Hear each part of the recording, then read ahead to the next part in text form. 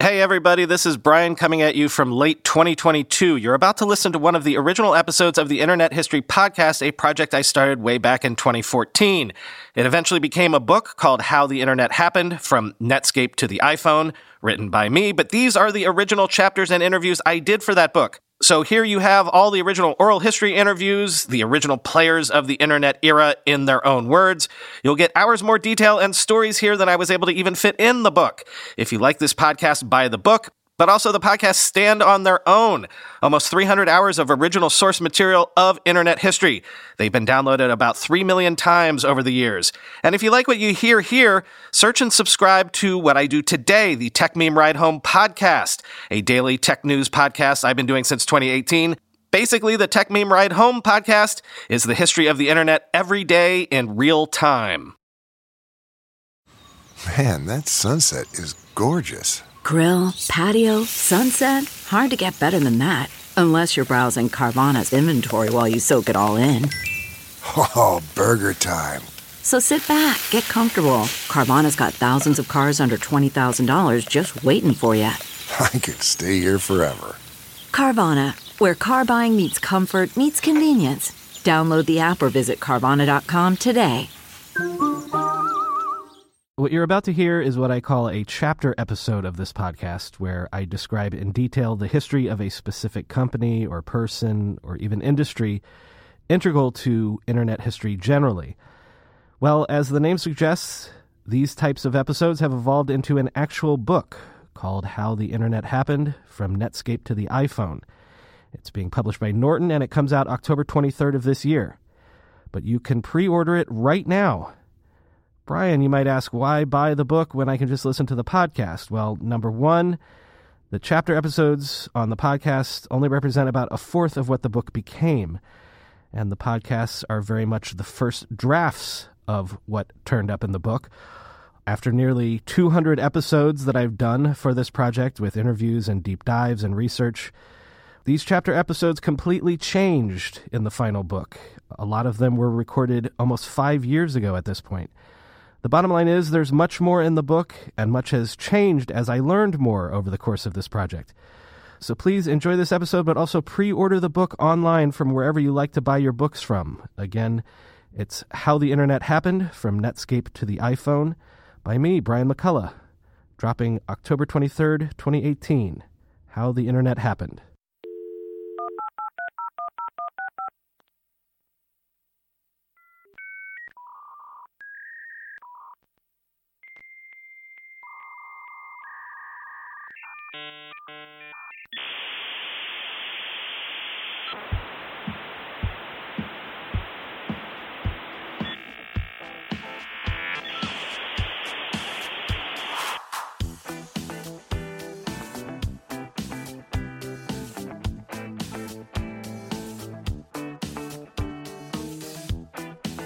Welcome to the Internet History Podcast. I'm your host, Brian McCullough. Happy 2015, everybody. Finally, after many months, a proper chapter episode is in store for today. This is Chapter 6, entitled A History of Internet Porn. So, the idea for this chapter began when I ran across this quote from Star Trek television producer Rick Berman. He said, quote, "Without porn and Star Trek, there would be no internet," end quote. Honestly, as a child of the late 80s and early 90s, that's a notion that I have to say really kind of rang true to me. In a tongue-in-cheek sort of way, I guess. I mean, it's something you hear all the time. The idea that pornography often leads the way with any new technological innovation. That porn is some X large percentage of the overall internet. Do you ever wonder how much of the internet actually is porn? How much of this idea we have that porn is sort of in the background of everything we do on the internet, how much of that is true? If it's such a large amount, then wouldn't it be worth investigating how exactly porn has shaped the web and the internet generally? That's sort of the thinking that led me to begin thinking about this chapter. To be honest with you, when I began researching this topic, I was not entirely sure that there would be enough there to write a whole chapter on. I was also surprised, although I don't know, maybe I shouldn't be surprised, to find that no one else had really ever done a comprehensive history of internet pornography as an industry. I guess maybe I'm not surprised, but I don't know. Anyway, this is taken a bit longer than I thought because it does turn out that the data and other materials were sort of hard to come by. It seems like this is not something that people consider a legitimate topic for business or industry history. And then, of course, the pornography industry itself is more than a little shy when it comes to publicity concerning their business practices. But I did find the overall details I uncovered to be fascinating as a sort of alternative lens with which to study the overall development of the internet and the web. So a bit of a disclaimer here, of course. In this episode, I tried very hard not to be salacious or vulgar. But, well, we're talking about pornography and the business of sex. So the very topic itself might be NSFW, and it's probably definitely not safe for younger ears. So this is your fair warning. Anywho, it's commonly accepted that with any new medium or technological advance, sex and pornographic materials can often be the catalyst that drives early adoption of these technologies. Among the first things produced after the invention of the printing press were, of course, Bibles, but alongside the Bibles were ribald and bawdy poetry and short stories. When photography was developed in the 18th century, photographic commerce was mostly about selling people portraits of themselves or their loved ones, at least initially. But what really kicked off an industry for photographs, or a market for photographs, was the marketing of pictures of other people in the nude. These pictures were largely marketed as artistic model studies for aspiring artists, but that does little to explain why they sold in the tens of millions. The Crimean War in the 1850s and the American Civil War in the 1860s really lit a fuse under this industry. Soldiers on the front lines of these wars carried pictures of their sweethearts in their pockets, of course, but also carried pictures of these, quote, model studies. Pornography was absolutely a part of the birth of cinema. Remember, early cinema was displayed and exhibited as a sort of carnival sideshow attraction. People were wowed by little more than images of trains coming towards them. So, naturally, films of a more risque variety tended to sell more tickets. The first adult film was probably the 7-minute Les Couchers de la Marie in 1896, featuring a bathroom striptease.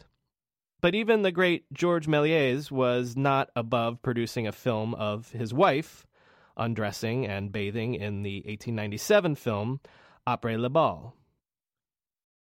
The development of radio and television, conversely, were largely immune to pornography due to their being broadcast over public airwaves and thus subject to government censorship. But the widespread practice of staging private stag film parties, utilizing 8mm projectors and the like, went a long way toward developing the fraternity culture on American colleges, as well as the fraternal order culture, those male-centric groups like the Elks and the Rotary Club. The great explosion of porno theaters in the late 1960s and early 1970s was partially in response to the dissolution of the classic Hollywood studio model, as well as the divestment by those major Hollywood studios of their theater chain divisions, as well as increased competition from television.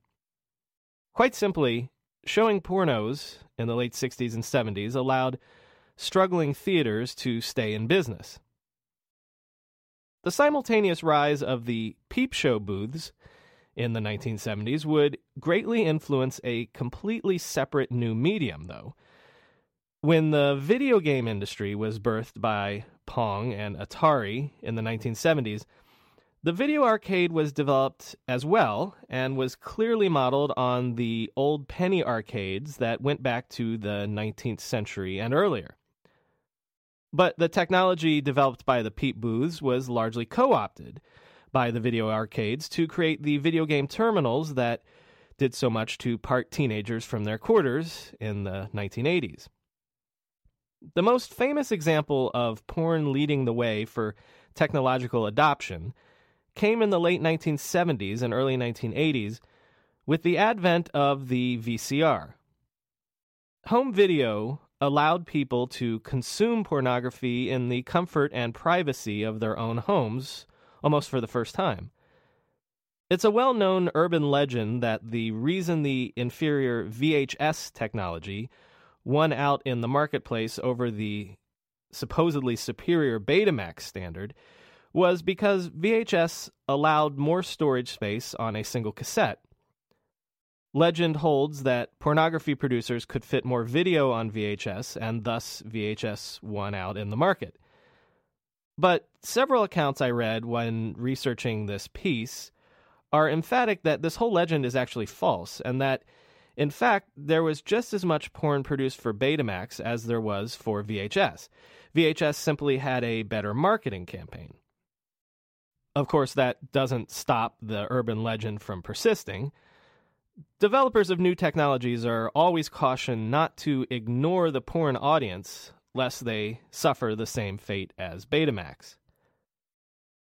Given the importance and impact on our society that computing has had, it's surprising then to realize that pornography was basically non-existent on computers until relatively recently. Porn basically played no role in the development of computing. There are very simple reasons for this. For one thing, for a long, long time, computers were just text. They couldn't handle pictures at all.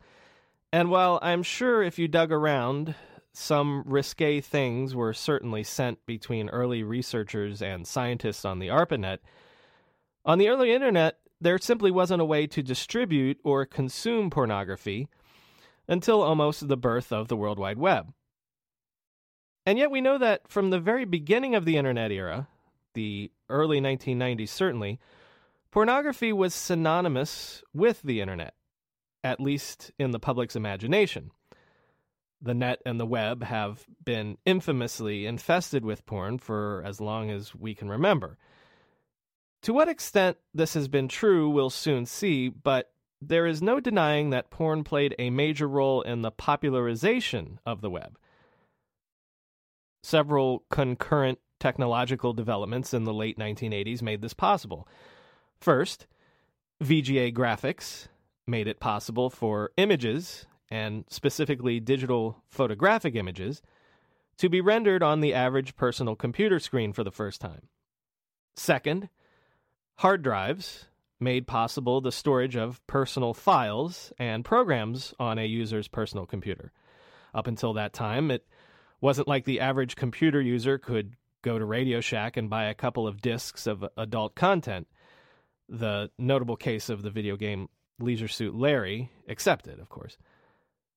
Third, and finally, once computers were networked together in a meaningful way, it was then possible to distribute or trade pornographic materials, either as commerce or peer-to-peer. So, with the arrival of the web, for the first time, pornography could disseminate outside the retail or public realm. For our purposes, the thing that makes pornography interesting as we enter the internet era is that it became easily digitizable content.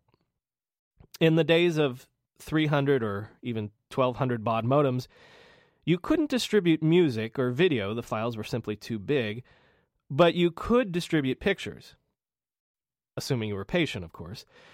But also, porn was digitizable content people were very interested in pursuing. And the interest in porn was so enthusiastic, in fact, that many were willing to pay for it. And so, even before the birth of the web, digital pornography was beginning to make its way onto people's computers. The Usenet Newsgroup protocol was initially set up in the early 1980s as a text-only bulletin board system. But after the introduction of 8-bit values in the ASCII text, Usenet could suddenly be used to upload and distribute binary files. The intention was to distribute software, of course, but pornographic images soon followed. Whereas today, whisper it quietly, Usenet is still a major forum for pirating digital movies and the like. In the era of 1200 baud modems, image files were the most popular materials people had the patience to upload or download. By August 1996, by one measure, 5 of the 10 most popular news groups on Usenet were adult-oriented, and one, alt.sex, reportedly served 500,000 users every day. In a Time magazine cover story on cyber porn in 1995, the writer Philip Elmert DeWitt reported that 83.5% of the images on Usenet were pornographic in nature. In the late 1980s and early 1990s, the bulletin board systems, or BBSs, took off as well. The vast majority of BBSs were small, local, private affairs. You dialed into one guy's computer and browsed around to see what games, files, and programs he had to share with you. But sysops soon found the most popular sorts of files people were looking for were porn files. Serendipitously, this happened to coincide with the appearance of the first digital scanners. Sysops quickly put 2 and 2 together and realized that if they simply scanned old collections of, say, Playboy or Penthouse, they could quite quickly build up a library of images that people would clamor for. More to the point, as the 80s turned into the 90s, enterprising sysops started to charge for access to their systems. Entire software packages were developed that created nationwide networks of BBSs, sort of an ad hoc parallel internet. And the best way these professional BBS systems knew to encourage people to pay for a subscription was porn. For example, a BBS called Event Horizons was grossing more than $3.2 million a year by 1993. Jim Maxey, who ran Event Horizons, employed 10 people simply to scan photographs, format them, and put them online for download. A sysop named Bob Mahoney built his Exec PC BBS into a $2 million a year business by 1993 with more than 30,000 subscribers worldwide. Said the Exec PC CEO, quote, "We really didn't advertise the adult materials. The word just got around pretty quickly. One of our main claims to fame was that we had, to my knowledge, the largest collection of adult materials anywhere." End quote. The bulletin boards didn't have to do all the work themselves, however. In an effort to build their libraries, BBSs set up compensation schemes. So, for example, you would be granted permission to download, say, 4 bytes for every 1 byte you uploaded. And thus, in echoes of what we'll later talk about with Napster and the tube sites, BBS users in the early 90s were more than happy to upload their own collections to share and share alike. Suddenly, a user could dial into a BBS and have access to more porn than had ever been available in any one place before. It was a cornucopia of pornography, the likes of which the world had never seen, because it was essentially curating all the available porn in existence and putting it online. This bonanza couldn't help but draw the attention of entities like Playboy, who in 1993 sent reverberations around the entire BBS industry by winning a $500,000 copyright infringement suit against Event Horizons. The BBS agreed to self-police its files and take down any infringing content. As one of the Event Horizon owners described it, quote, "Essentially what it boiled down to was if the photos showed women that were absolutely so gorgeous and that the photography was so beautiful, we just took it off." End quote. Sound familiar? Not to hammer you over the head with it, but this was likely the first case, or at least one of the first cases, of a major media corporation going after digital proprietors and their digital users for violating digital copyright, and then forcing the digital proprietors to attempt to police their own members, all in the name of protecting copyrighted content. And this is long before Napster, long before YouTube even, and even before the web could display images, in fact. So it was porn, not top 40 music tracks, that got there first and first riled the cages of the copyright monopoly. And consider this, by the late 1980s, BBS operators had figured out how to make money selling content digitally. To this day, certain content industries continue to struggle to make content pay on the internet. But here we can see that from the very birth of the online era, porn was a form of digital content people were perfectly willing to fork over their credit card numbers for. Porn has always been a special sort of premium content. If you're old enough to remember video stores and their adult rooms in the back, behind the curtain, then you'll remember that while mainstream videos only went for a couple of bucks to rent and maybe 20 or 30 bucks to purchase, adult videos could rent for $10 and retail for hundreds of dollars in this era. Porn, again, is content people will knock down your door to pay for. And so, at the height of the BBS industry, there were 45,000 BBSs in the United States, and though most were free hobbyist concerns, those that charged subscriptions were generating about $100 million a year in revenue in an era when almost nobody was online. And they were able to do this thanks to porn. So this would be examples 1 and 2 of porn leading the way towards the internet. But of course, it wasn't just about users trading dirty pictures. It was also about users trading dirty talk with one another. Throughout the 1980s, the actual message boards on the BBS systems were filled with adult-oriented forums where users could have phone sex with one another without the phone. Internet Relay Chat, IRC, was actually developed on a Finnish BBS in 1998 to replace earlier real-time BBS chat clients. IRC was credited with, among other things, helping defeat the Soviet coup attempt against Yeltsin in 1991, but it was also, and almost immediately, used by people around the world to type dirty to one another. And of course, as we discussed at length in the episode concerning the birth of AOL, in its early days, millions of AOL users paid hourly fees just for the privilege of logging on to AOL's infamous chat rooms to chat dirty. AOL consciously patterned its chat systems on BBS examples.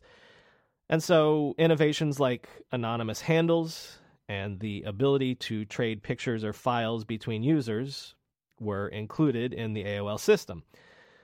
This allowed the habits of dirty chat to flower even on the otherwise conservative AOL network. So here we have the table perfectly set for the emergence of the World Wide Web. The anonymous BBS users have digitized basically the entire world's library of photographed pornography. The BBSs and the AOL and CompuServe chat rooms have trained users how to seek each other out and chat away. And so when Marc Andreessen had his big idea that the web should have pictures, as well as a user-friendly web browser to view them in, it was perhaps inevitable that the web would be the first computing technology to gain mainstream adoption with pornography as a major component of its value proposition. Perhaps the web took off in ways that earlier internet technologies didn't, in part because it was the perfect platform for porn. Many of the first porn websites were simply BBS operators that moved their collections of pictures online. On the early web, people were generally wary of sites that asked you to register or log in, like the early porn sites did. So we can give credit to porn sites for being some of the first websites to get people comfortable with the idea of having a membership with a login and password on an online website. But the early web pornographers knew that they couldn't continue simply selling scanned photographs from offline porn magazines, especially now that the photos themselves were in the open and not archived behind a zip file. So the first online porn entrepreneurs began producing their own content, encouraged by the low costs of production and the economies of scale that web distribution afforded them. All you really needed to do was get some pictures of naked people, throw up some rudimentary HTML, and bingo, you had something to sell. They were aided, of course, as the entire porn industry was in the 1990s, by the fall of the Berlin Wall. Suddenly, a flood of new porn content was very cheaply available and in large quantities from producers in Eastern Europe and the former Soviet Union. Entire picture libraries of young Czech and Hungarian models could be purchased on CD-ROMs for a few $100s a pop, and could then be uploaded for consumption by the newly digital Americans who were suddenly willing to pay $20 to $30 or even more per month for access. Enticing people to pay for this porn was not a problem, as we've seen, but enabling them to pay was the real issue. As we'll see in coming chapters, people simply did not trust their credit card numbers to the web for a very long time. It was really not until as late as 1998, maybe even 1999 if we're being realistic, that online e-commerce became mainstream. Thus, early porn entrepreneurs had to call on previous experience from completely different industries in order to part people from their money. BBSs had relied on paper checks, or simply taking credit card numbers by phone in order to charge their subscribers. And so, many early porn sites replicated these methods. But other early porn sites went in another direction. They chose to modify the 1-900 phone sex systems already in heavy use in this period to provide users with temporary access for a fixed fee. For example, the Red Light District, fun.nl, was a Dutch porn site founded in 1994 by David Vanderpoel. Vanderpoel's system required customers to fill out an online form with everything but the credit card number and expiration date. The customer would then call an interactive voice response phone number, provide the credit card details, and then receive a token that was accepted for admission to the website. Okay, it's time to commit. 2024 is the year for prioritizing yourself. Begin your new smile journey with Byte, and you could start seeing results in just 2 to 3 weeks. Just order your at-home impression kit today for only $14.95 at Byte.com. Byte clear aligners are doctor-directed and delivered to your door. Treatment costs thousands less than braces. Plus, they offer financing options, accept eligible insurance, and you can pay with your HSA FSA. Get 80% off your impression kit when you use code WONDERY at Byte.com. That's BYTE.com. Start your confidence journey today with Byte. Delve into the shadows of the mind with Sleeping Dogs, a gripping murder mystery starring Academy Award winner Russell Crowe. Now available on digital. Crowe portrays an ex-homicide detective unraveling a brutal murder he can't recall. Uncovering secrets from his past, he learns a chilling truth. It's best to let sleeping dogs lie. Visit sleepingdogsmovie.com/Wondery to watch Sleeping Dogs, now on digital. That's sleepingdogsmovie.com/Wondery. One of the first .com startups was actually a company called Cybercash, which produced a browser plugin that allowed for secure commerce connections. It was an early attempt at facilitating e-commerce. Cybercash was co-founded by Dan Lynch, one of the developers of the TCP/IP protocol itself, which, of course, the internet is based on. Before e-commerce entered the mainstream in earnest, A large portion of Cybercash's earliest clientele operated porn sites. It was the only way that these porn sites could take payment by credit card. But that didn't last forever because the porn purveyors knew that porn is, I'm going to use the first of many euphemisms here, shall we say, often an impulse purchase. So the porn sites were eager to take the friction out of these cumbersome payment arrangements. Cybercash's method of requiring users to download a plugin before payment was probably no less onerous than calling a 1-900 number. Thus, when the SSL standard came out for Netscape, the porn sites were among the first to eagerly use it for credit card transactions. At the time, there simply weren't many other sites doing commerce on the web at this point. But even SSL would not be a panacea for the porn sites, because porn has a larger problem that is sort of unique to its industry. This problem would force porn sites to innovate even further, and in doing so, they would usher in the modern e-commerce technologies that we know today. Porn sites have an unusually large number of fraud and chargeback transactions. It's just a cost of doing business for them. To boil it down, basically, it's incredibly common for a purchaser of porn to say, upon discovery by their spouse, I suppose, I don't have any idea where that charge came from, and then dispute the charge with the credit card company. In some cases, porn sites can see as many as 10 to 20% of their charges reversed at any given time. And credit card companies are thus wary of doing business with sites that have such a large percentage of reverse charges. American Express stopped doing business with porn sites entirely in the late 1990s for this very reason. Thus, an entire industry of third-party merchant services rose up to allow porn sites to piggyback on their merchant accounts in an attempt to pool the chargeback risk. Sites like iBill, CCbill, and others became the billing middlemen, actually stepping in and handling the charges for porn sites before distributing the proceeds, less a considerable 12 to 20% fee, of course.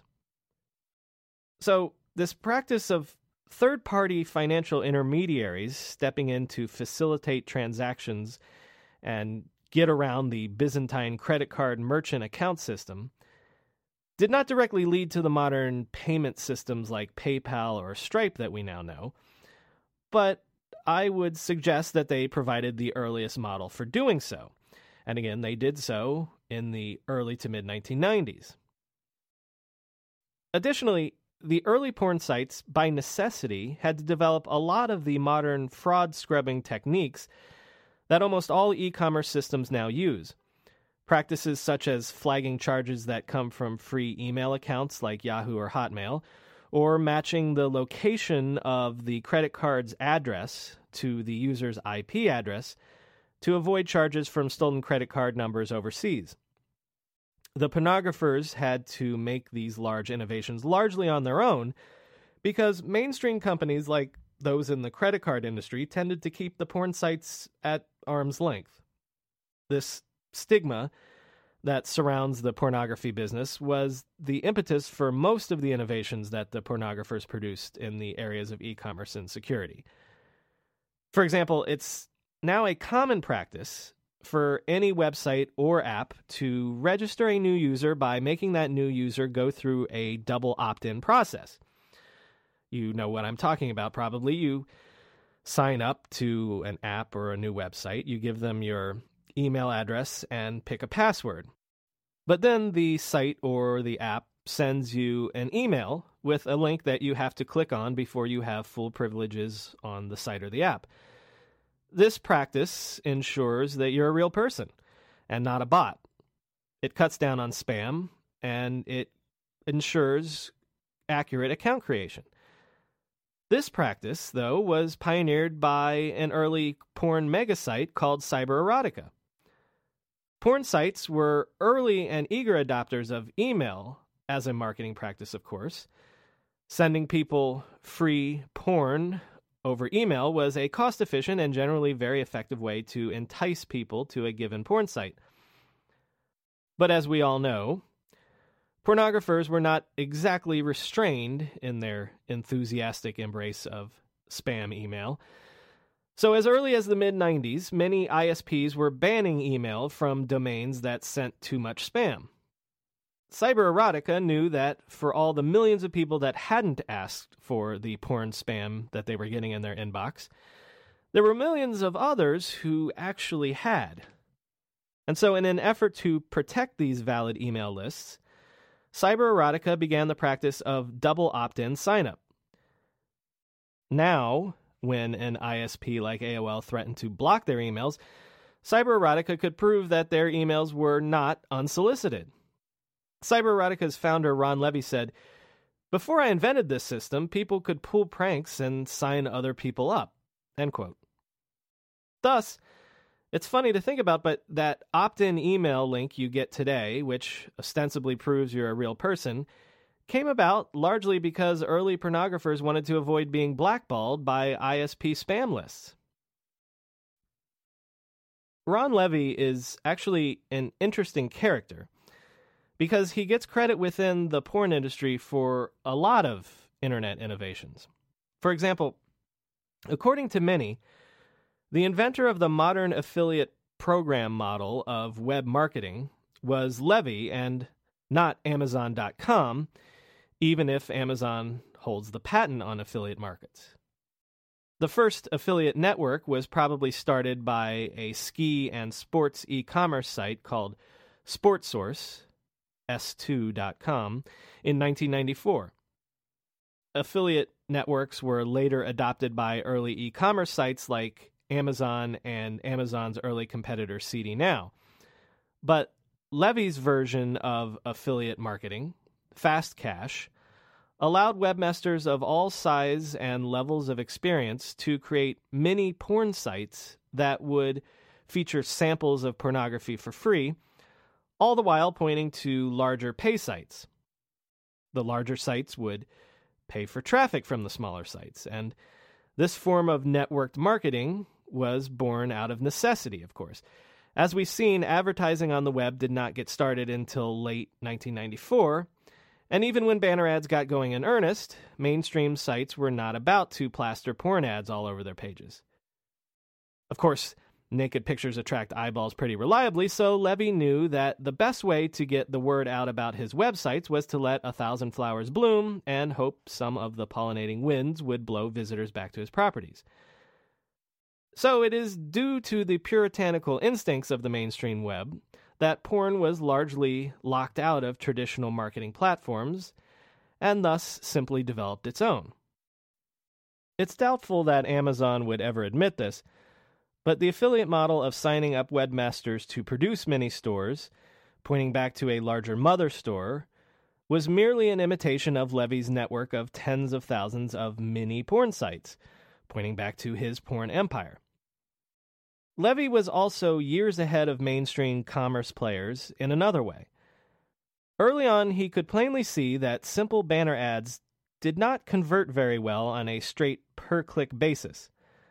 Thus, he refined his methods early on his own.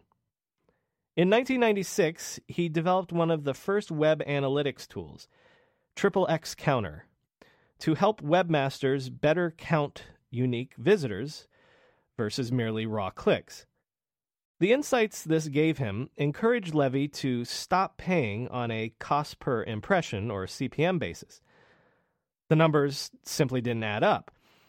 It might be fine for a brand advertiser like Procter & Gamble to pay for every eyeball it got, but to a porn entrepreneur like Levy, it only made sense to pay for results. Thus, by 1997, Levy had moved first to pay-per-click and eventually to pay-per-action, thus only paying an affiliate a bounty if a user actually signed up for a site membership. Pay-per-click, PPC, and pay-per-acquisition, PPA, would not be adopted by the mainstream advertising industry until the early 2000s, after the dot-com bust had proven banner ads didn't work, and Only after Google's AdWords and AdSense program proved that this sort of advertising could be more profitable for both advertisers and publishers if done correctly. But it's basically the standard model of advertising on the web today.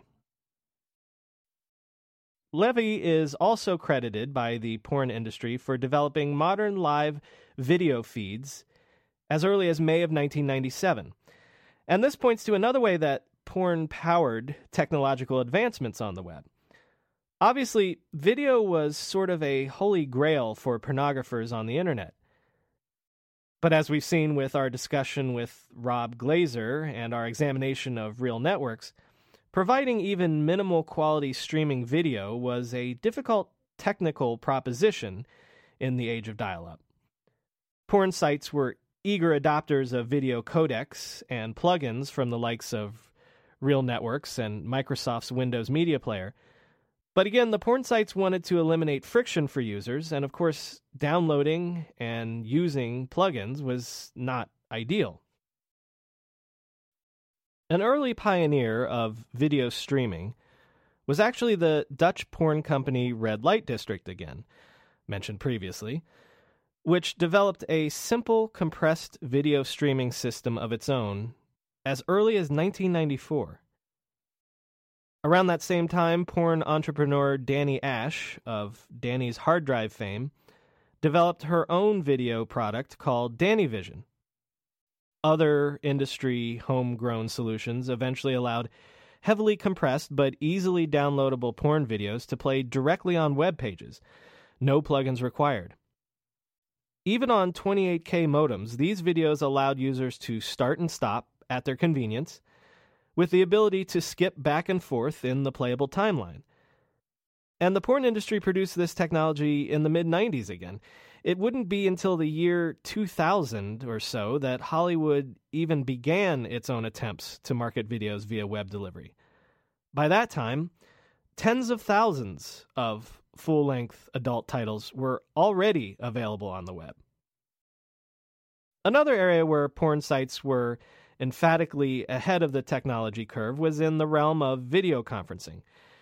As mentioned previously, a lot of the early web pornographers came from the phone sex industry, where the business model entailed connecting a user to a performer who would talk dirty by the minute. Clearly, this same business model could translate quite easily to the web if you could use live performers in front of webcams. And so, once the first consumer-grade webcams became available, individual sex workers began experimenting with personal performance videos, eventually creating a subscription or pay-by-minute model that mimicked the phone sex model. Another early innovator in this space was not exactly a pornographer, but an individual named Jennifer Ringley of the famous JennyCam, who eventually charged people to watch her live her life online. The pornographers took what Ringley did a step further, thus leading to the proliferation of cam sites, where cam girls and boys, by the thousands, would perform live at all hours of the day for paying viewers. Again, the porn industry tended to write its own software and tweak its own technology to make this possible. For a time in the late 90s, the cam sites were by far the most popular niche of the online porn market because it allowed a sort of AOL chat room on steroids. Users could talk dirty and directly interact with someone, with the added benefit of actually seeing the results of their interaction right before their own eyes. In an era where hardware companies struggled to get mainstream corporations to adopt video conferencing, the adult industry was operating large-scale conferencing and networking operations around the world. But just looking at the companies that developed an online porn in the 90s would be taking too narrow a focus, I think. As a publishing medium, time and time again, the web has lowered the barrier to entry, lowered the costs of production, made worldwide distribution easy and instantaneous, and thus empowered individuals on an unprecedented scale to express themselves. Just as blogs and social media allow anyone to have a voice, the web has allowed anyone to become a porn star if they want. The porn market online is just as much about individual performers and mom-and-pop websites as it is about traditional porn studios like Playboy or Vivid. Homemade pornography has been made possible by technological advances in digital video and such, but the web has allowed the distribution of homemade pornography in a way that wouldn't have been possible previously. Again, take for example Dani Ash of Dani's Hard Drive. She created a members-only section of her website in 1995, and within 2 years went from grossing $600,000 to $2.5 million a year by 1997. And she was not alone. Hundreds, perhaps thousands of new porn producers got their start in the industry entirely thanks to the web. Another example would be Greg Dumas, the former vice president for marketing at Hustler in the mid-1990s. When Dumas could not get Hustler, the company, to embrace the web, he decided to strike off on his own and founded sites like Club Love and iGallery. When Dumas sold these sites in 1999, they were generating in excess of $21 million annually. Another example of an upstart porn company that stepped into the void to satisfy the internet's insatiable desire for porn is Pink Visual, whose president, Alison Vivas, says, quote, "Our success comes from 50% of the traditional adult companies not capitalizing on what the internet could do, and the other 50% comes from the fact that online porn startups didn't have anything to compare their revenue to. If a startup made $100,000 a month off the bat, that was great. But to a big company like Hustler or Vivid, that doesn't seem like much. They delayed entering the internet space because it didn't seem significant." So, more than almost any other part of the web, internet pornography is the story of thousands of small players, some of them eventually becoming larger players, but all of them existing in a fractured market, rising up and creating an entirely new industry within that market. Given this explosion in pornography, we tend to go back to our original question, I guess. How big did porn really become on the net? Well, the numbers I was able to find are all over the place, frankly. So it depends on who you want to believe and, frankly, what their agenda might be.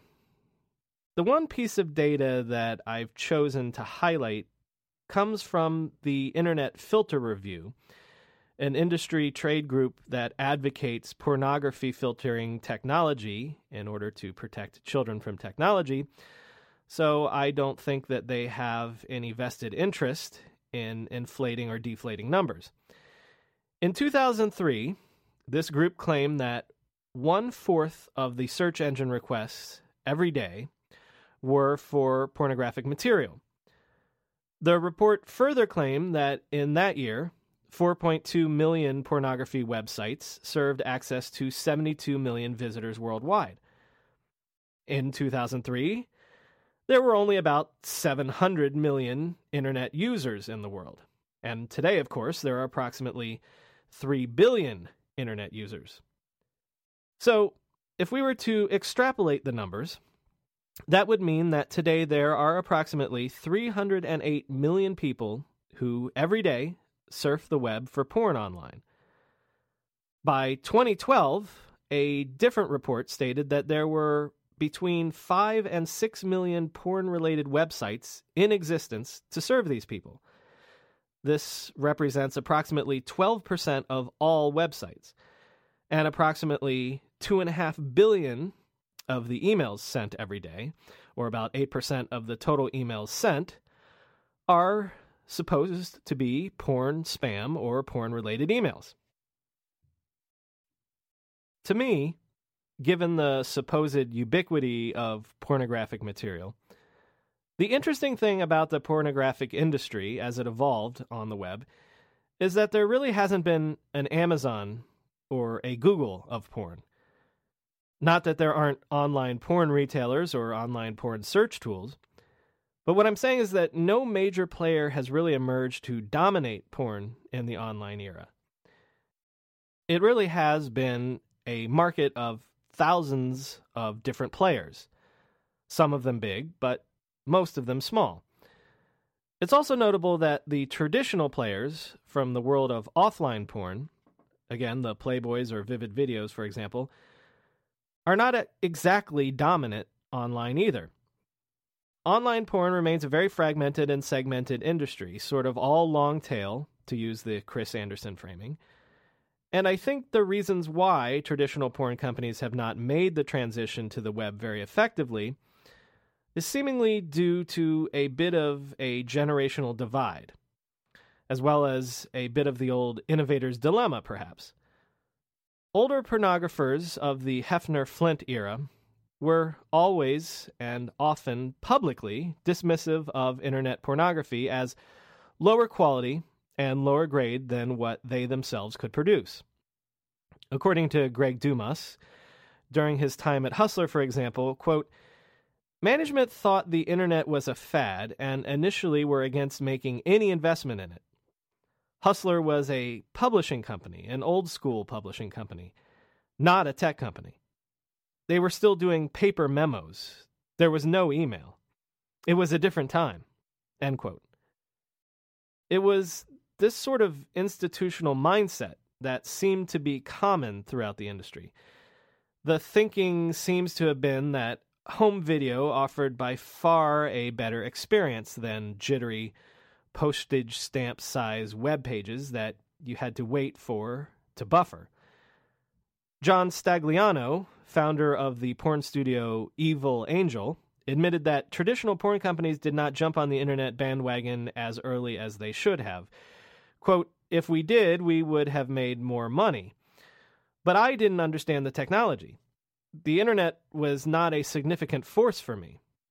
As a consumer of porn, until about 2003, the delivery system online was very inferior to VHS tape or a DVD.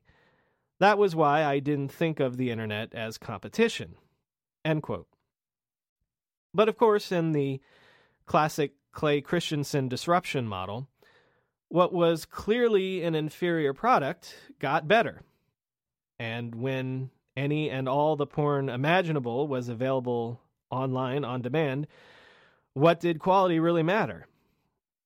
I would theorize that another major factor was that much as the record companies in the CD era, the DVD era of the late 1990s and early 2000s was a sort of second golden age of porn. According to Adult Video News, AVN, in 1997, home video generated approximately $16 billion in revenue, with porn accounting for approximately $4.2 billion of that $16 billion.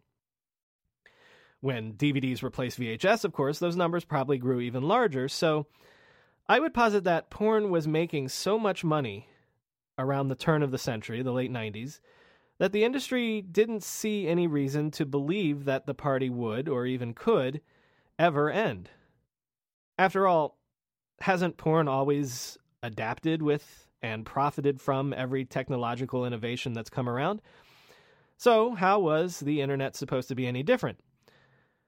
Well, of course, we all remember what happened to the music industry with Napster, and what is now happening with the movie industry and television industry with the likes of BitTorrent and Netflix. The hard lesson for all content providers seems to be that the internet might not disrupt you right away, but you can be sure it will disrupt you someday. And this has certainly proven to be the case with pornography as we move into the 2000s. As with digital music, the key change in the beginning of this millennium was the proliferation of broadband, as well as larger computer hard drives and better screen and visual technology. Also, I think that the rise of the cam sites and the flood of do-it-yourself homemade pornography trained consumers of porn to accept content produced by and for the crowd. In fact, it could be argued that before Web 2.0 and social media, before YouTube stars and Facebook accounts, it was really porn that first hooked net users on the concept of user-created content. So it's ironic that it was a technological innovation from Silicon Valley that ultimately sideswiped Silicon Valley. CarMax is putting peace of mind back in car shopping by putting you in the driver's seat to find a ride that's right for you. Because at CarMax, we believe you shouldn't just settle for a car. You should love your car. That's why every car we sell is CarMax certified quality, so you can be sure with upfront pricing that's the same for every customer. So don't settle. Find love at first drive and start shopping now at CarMax.com. CarMax, the way car buying should be. The emergence of YouTube in 2005 brought this experience of freely uploading and downloading video content, sharing and consuming digital video into the mainstream. Porn copycats, what are now known as tube sites like YouPorn, RebTube, TubeGalore, and the like, quickly proliferated. Just as YouTube billed itself as a place for people to share their personal videos online, the tube sites ostensibly were for users to upload their homemade porn. But YouTube, of course, is infamously full of professional videos, of copyrighted properties and pirated titles. And this is how it is with the tube sites as well. They are filled not only with users' homemade uploaded videos, but with every porn DVD in existence, with material freed from the password and protected firewalls of the pay porn sites.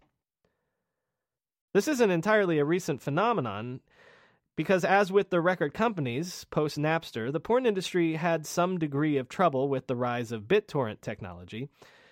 And as a side note, by the way, Napster was actually purchased by the European porn company Private Media Group in 2002 for $2.43 million before later being sold to an MP3 company, Roxio.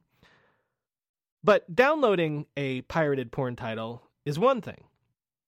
The tube sites are an entirely different proposition, allowing, as they do, and this is another euphemism, instantaneous gratification, targeting an audience for whom only 3 or 4 minutes of content is even necessary to achieve, shall we say, consumer satisfaction. So it's more than a little ironic that in the last several years, the porn industry has struggled so mightily with the problem of piracy. The irony, of course, is that online porn was born of this sort of copyright piracy, of BBS systems scanning Playboy pictures online. But the technology is now such that, even more so than the Hollywood studios, the porn industry feels powerless to fight back against online piracy.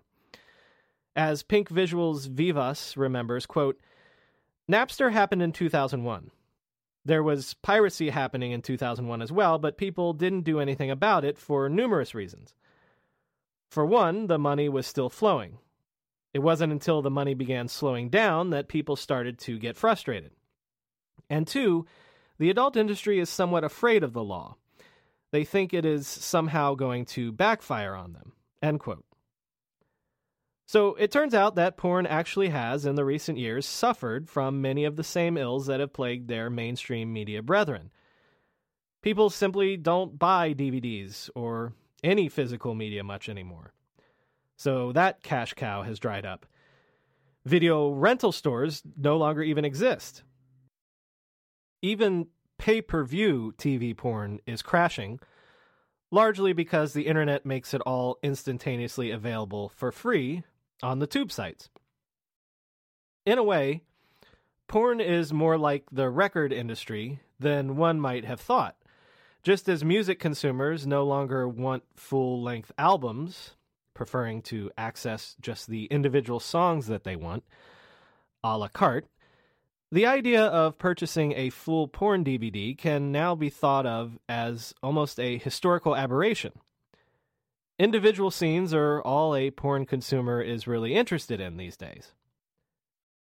The big change to the porn market came in 2006, when the adult DVD market itself fell for the first time in history, dropping 15% on an annual basis.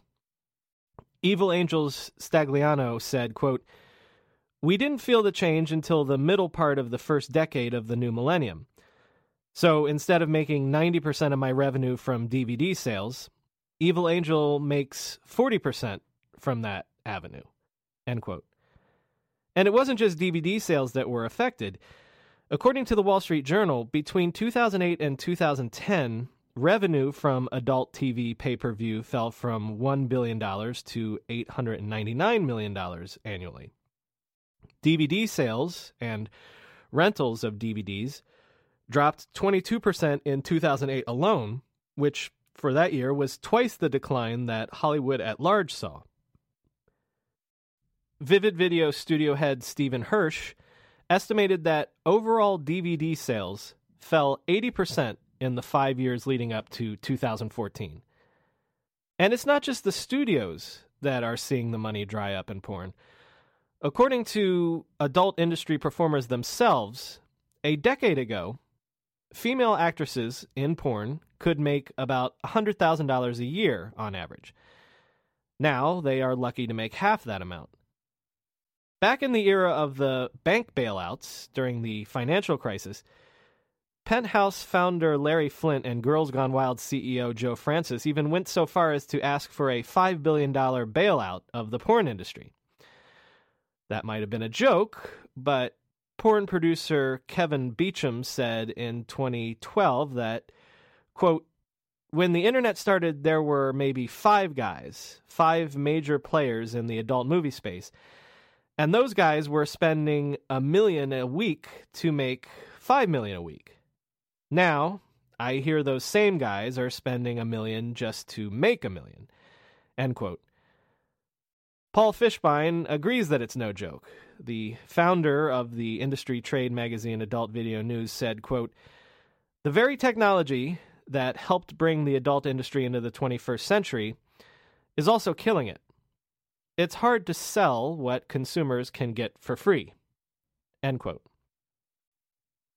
If 2006 represented the high watermark of the porn industry, that would be ironic for me because the most detailed data that I was able to find about the economics of porn comes from a report released in that very year.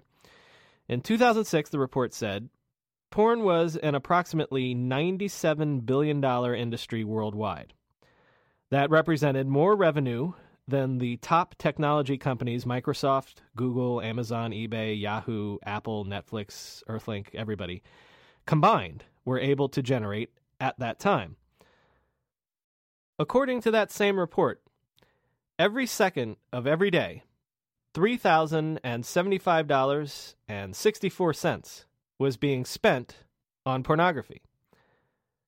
Every second of every day, 28,258 internet users were viewing pornography. And every second of every day, 372 internet users were typing adult search terms into search engines. One wonders how those numbers might have changed almost a decade on now. Ironically, the tube sites that have done so much to hobble the porn industry can hide behind a clause in the Digital Millennium Copyright Act. It's that clause that says that site owners are not responsible for everything that their users do on their services. The porn industry charges is that the tube sites themselves are probably the ones uploading the copyrighted content. But the tube sites claim it's their members doing it, and that they themselves are not liable for this copyright infringement under the terms of the DMCA. One interesting wrinkle about the whole tube site story is that it seems likely, though, that some player or group of players from within the porn industry itself might be behind the entire tube site phenomenon. According to a 2011 article by New York Magazine, a porn-producing company called Brazzers actually started some of the largest tube sites. They used those early tube sites to promote their own browser's content, which of course coexisted alongside content from other producers, uploaded by users or not. Brazzers, buoyed by the success of these tube sites, eventually sold to a German programming wizard named Fabian Teilmann, who changed the name of the overall holding company to Manwin. Based out of Canada and Luxembourg, Manwin has been so successful with these tube sites and the like that it now has more than 500 employees and claims 42 million daily uniques across its network of sites, including, of course, many of the largest tube sites. And in 2011, Manwin purchased the online operations of Playboy itself. Based on what I was able to discern from the message boards of the porn industry, Manwin now basically is the colossus of the online porn industry. And the other porn players have seemed to have reached some sort of a détente with the tube sites in recent years. Whether that is because the tube sites themselves have actually succeeded in taking control of the porn industry in a sort of palace coup, or because some sort of cyber erotica-style affiliate arrangement has been set up, is unclear to me. But one thing is undeniable. Porn has gone from being a can't-miss proposition, the one type of content you could guarantee people would pay for online, to becoming the same sort of zero marginal cost proposition as every other digital good. The frustrations of the pornographers oddly echoes the complaints of their big Hollywood brethren. Listen to porn producer Scott Kaufman, quote, "I can contact a tube site and tell them to take my content down, and it's their responsibility to do so. But if someone in the next hour uploads the same material to the site, then I have to call again and have the same conversation. The pirates can have one person sitting there all day, continually uploading content, and the studios are expected to police this activity. It would be more effective if the owner of the tube site was responsible for policing it. In pawn stores, for example, there is a responsibility not to resell stolen products. If the Digital Millennium Copyright Act worked in the same way, it would be a different story for the industry." End quote. What, if anything, the adult industry can teach the larger media content industry about selling content in a digital era is now unclear. But then the larger internet, as with the larger media industry in general, has always had a complicated relationship with porn. The widespread and untrammeled availability of porn on the internet has always been one of the internet's biggest selling points to some people. But porn has also been one of the internet's largest headaches in terms of public relations. We can't really talk about porn without briefly mentioning censorship and government attempts to regulate porn content. In fact, many of the legislative attempts to regulate the generally free and open nature of the internet itself have come largely from efforts to stamp out online pornography. In this day and age, we're used to people trying to break the internet to placate the greed of the dumb pipe internet service providers or to protect the copyright oligarchy of Hollywood and the content producers.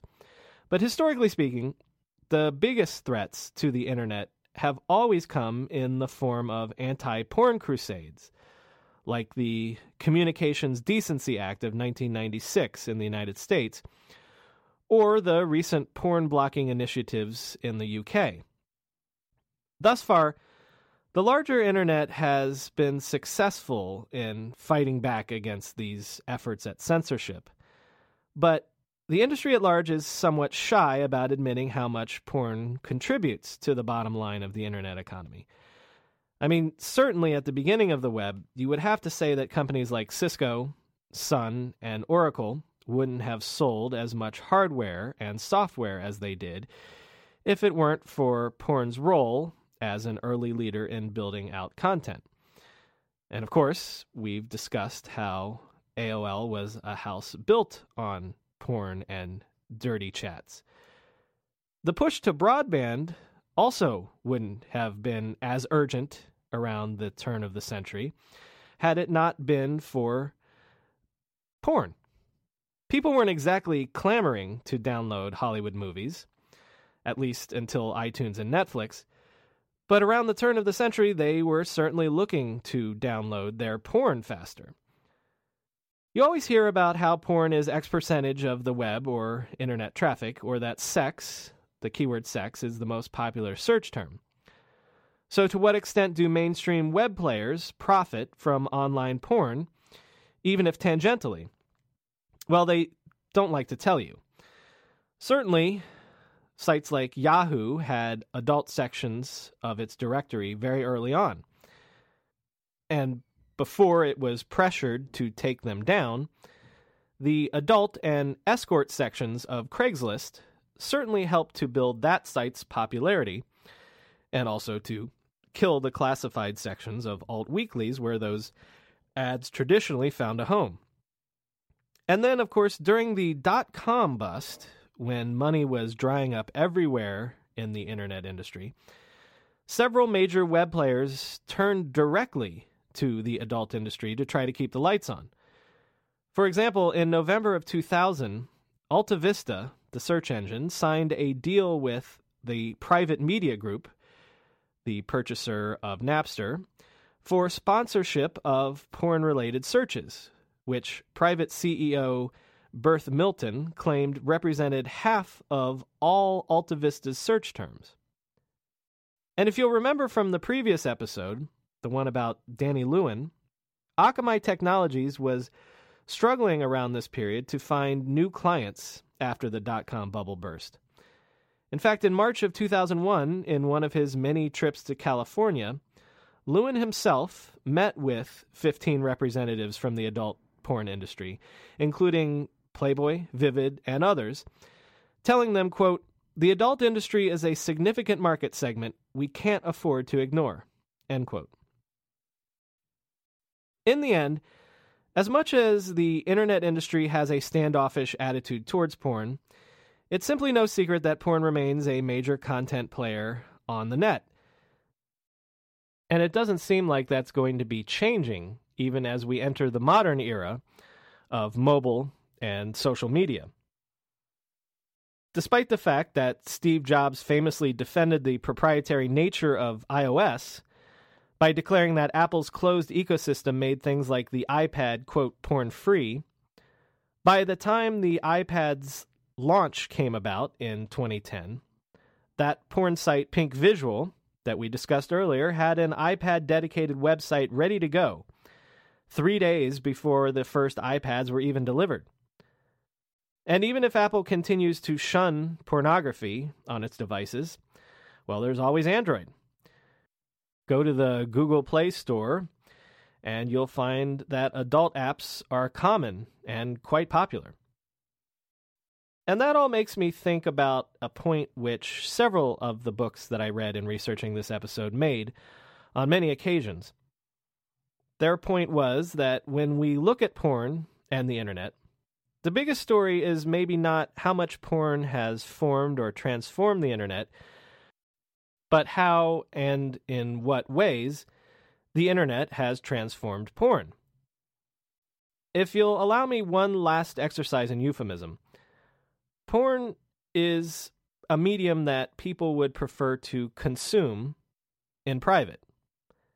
And so the technology revolutions of the last 100 years have all been about, at least in the context of pornography, making that consumption a private act.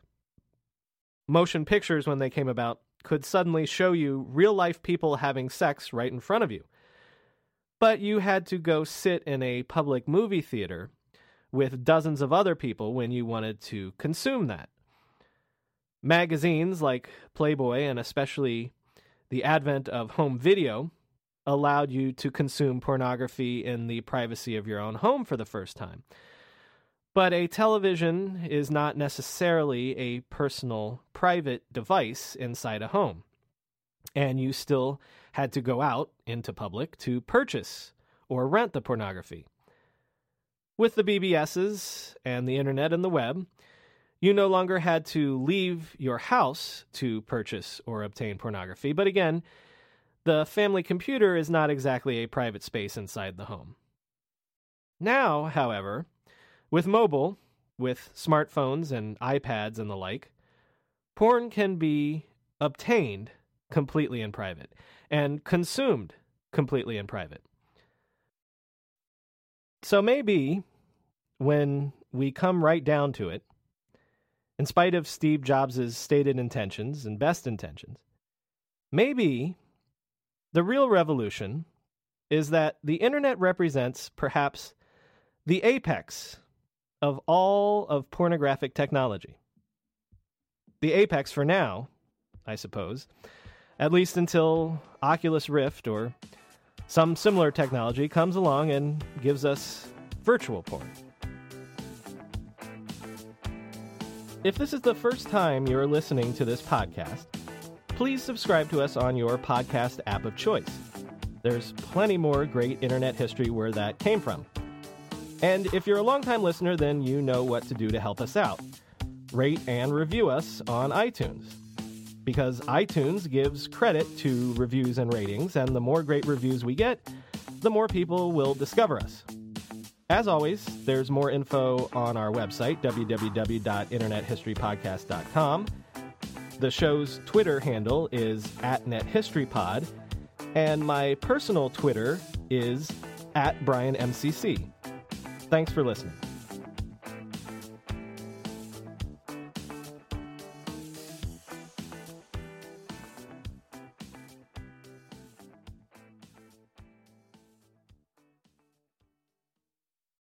Look around. You can find cars like these on AutoTrader. New cars, used cars, electric cars, maybe even flying cars. Okay, no flying cars, but as soon as they get invented, they'll be on AutoTrader. Just you wait. AutoTrader.